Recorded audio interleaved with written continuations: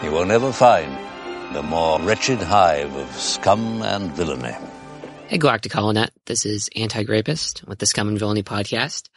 Zach Matthews was at U.S. Nationals, which just finished up, and was kind enough to get this interview with the winner, Duncan Howard.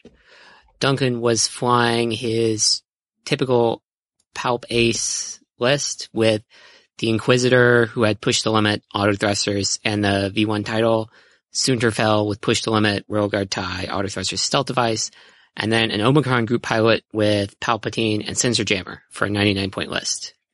And without further ado, here's the interview. All right, so I'm here with Duncan Howard. How you doing? Two-time regional champion, U.S. national champion. I guess you're the first now. I don't know if you've...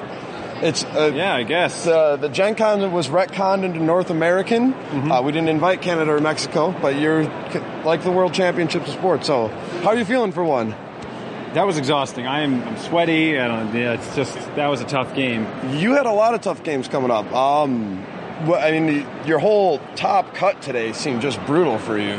Yeah, so top 8 was a mirror match versus Ron Brannon. He wanted to fly my list a while ago because he just figured Palp Aces was the best, and it is the best.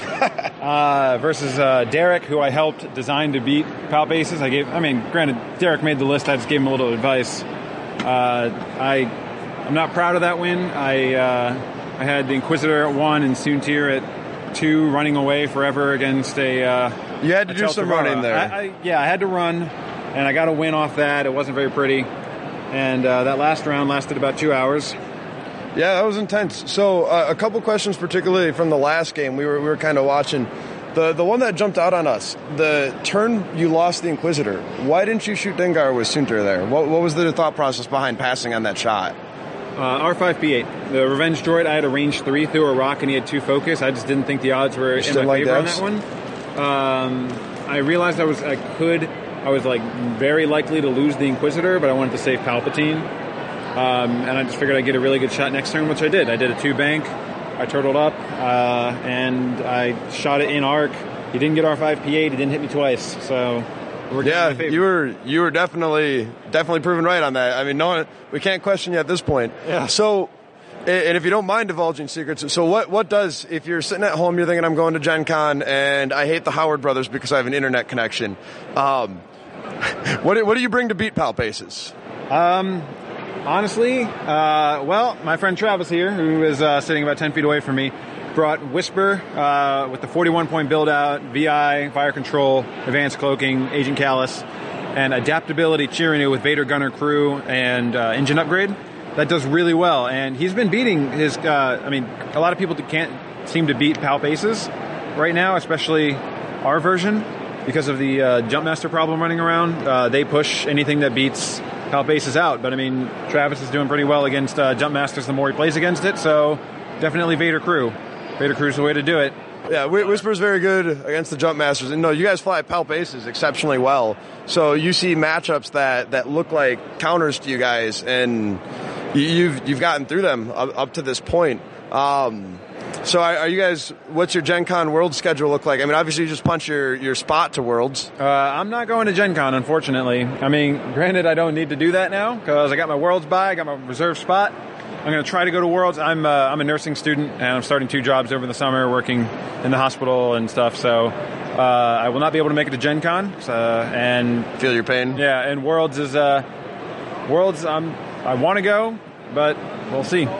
Someone's got to beat Paul. Huh? I got to be the one to do it.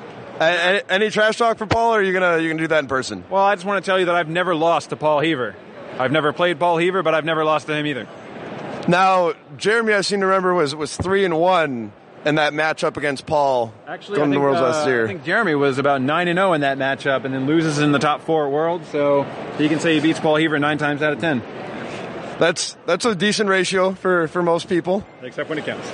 Now, you did have some pretty good rolls, bail you out a couple times. Did Paul show you his dark secrets? Is that what happened here today? What you want to do, especially when you're a Howard, apparently, if the internet hates you, you gotta, bathe your dice in the tears of your enemies and the blood of the innocent, and that's how we do. So you just take note to that, internet. Love them, and it will hurt them more than your hate ever could. Yeah, your hate only makes us stronger. They're like Kobe. Exactly. Then one final question. So between you and Jeff Burling, I legitimately, no hyperbole, think you had 13 feet of human being height on the final table. How important is being tall? It's amazing that he was taller than me. So, I mean, I don't know. As long as you don't hit your head on too many doorways, you'll be fine.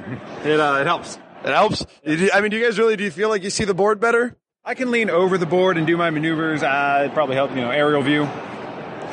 Now, and just for reference, Jeff is taller, so we're X-wing players are not orcs.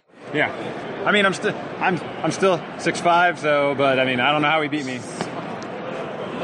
But yeah, he's taller than me in that regard. So, well, you got the trophy. Yeah, all three. No.